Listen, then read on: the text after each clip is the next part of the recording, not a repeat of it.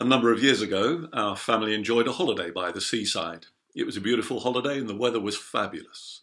One Sunday morning, we strolled down the promenade looking at the sea and just enjoying the beauty of the place that we were in. We went down towards the jetty where a crowd had gathered and we saw that there was a church service happening. It was the blessing of a lifeboat. And on the jetty there was a microphone, and there, standing by the microphone, were four people. All men, all old men, all white-haired old men. And it was the time to pray. And so the first old gentleman who went was the vicar, the parish vicar, and he prayed a short prayer. And then the deacon went and he prayed a longer prayer. The archdeacon then went and he prayed a much longer prayer. And then it was the turn of the bishop, who sought and besought and beseeched and prayed for such a long time that unfortunately the crowd that were gathering there were beginning to get disinterested and walk away. It was a real shame. We just saw this happening before our eyes. We were trying to pray, but it was so long and it was so big words that you really didn't need. Lots of beseeching. In just 5 short verses in Matthew chapter 6, Jesus gives us the ideal template of a prayer that appeals and makes sense to every single context that we will ever find ourselves in.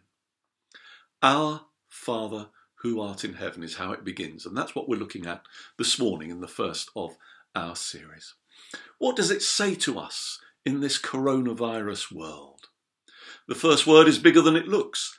Our Father. Plural. We are in this together, and God is in it too.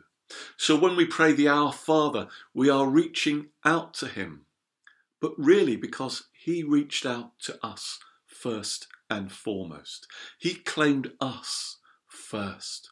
He promised that we are his before we did anything at all. In these troubled times, we rest upon our Father. And this also reminds us that our faith is not individualistic. It's not you alone. It's not me alone. And with this truth, I don't go and hug a tree for comfort or gaze at crystals to get enlightenment and healing on my own.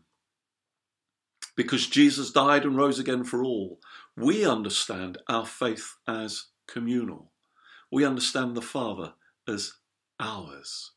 We are part of a body, the church, and even in isolation, we are together. So in essence, we are never isolated. The way of Jesus is our way, the way of salvation, that is. You see, God is called Father because we know Jesus the Son.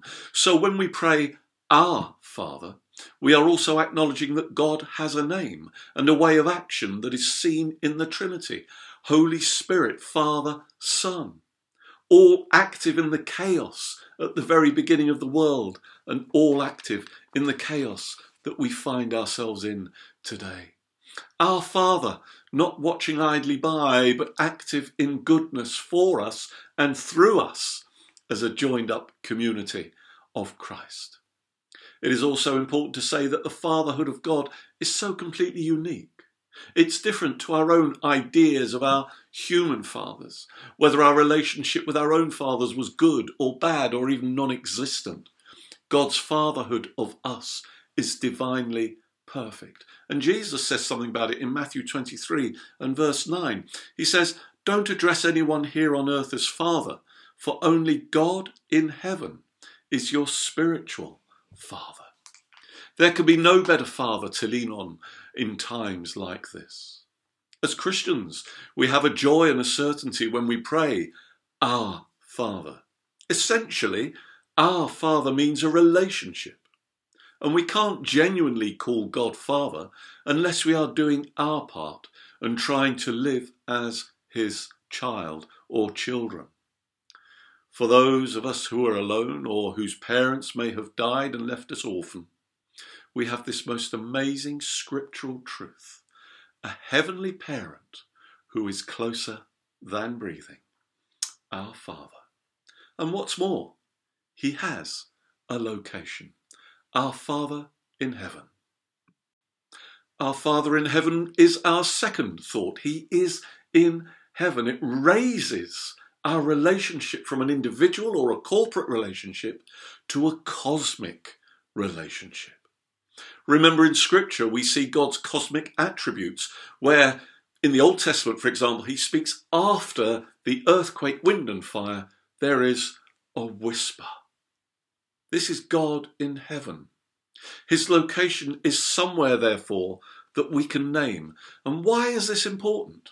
Because it prevents our prayers being thoughtlessly directed or aimed in a place that is in our minds. It prevents us from understanding God as a human entity who only exists in the way that we think.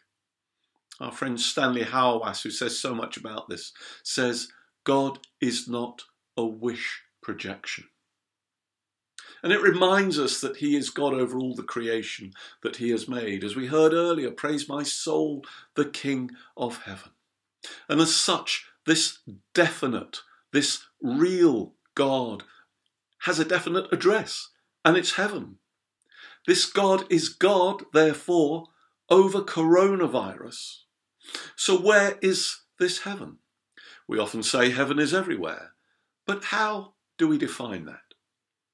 Every miracle that Jesus did brought heaven into somebody's life. A person's conversion is where heaven is. And yes, heaven is seen in those nurses that we call angels, don't we? Isn't that their name? Remember the soap opera in the 70s or 80s called Angels? That's where heaven is. Heaven is when somebody is healed and they're helped walking out of a hospital, cured, or at least on the way to recovery. And heaven is a beautiful relationship with God and with our fellow people. Heaven, therefore, is discernible. It is where God is. Heaven broke out in Bethlehem 2,000 years ago, and heaven is breaking out in these days of lockdown. So it's not a state of mind. It's not a metaphor or an idea.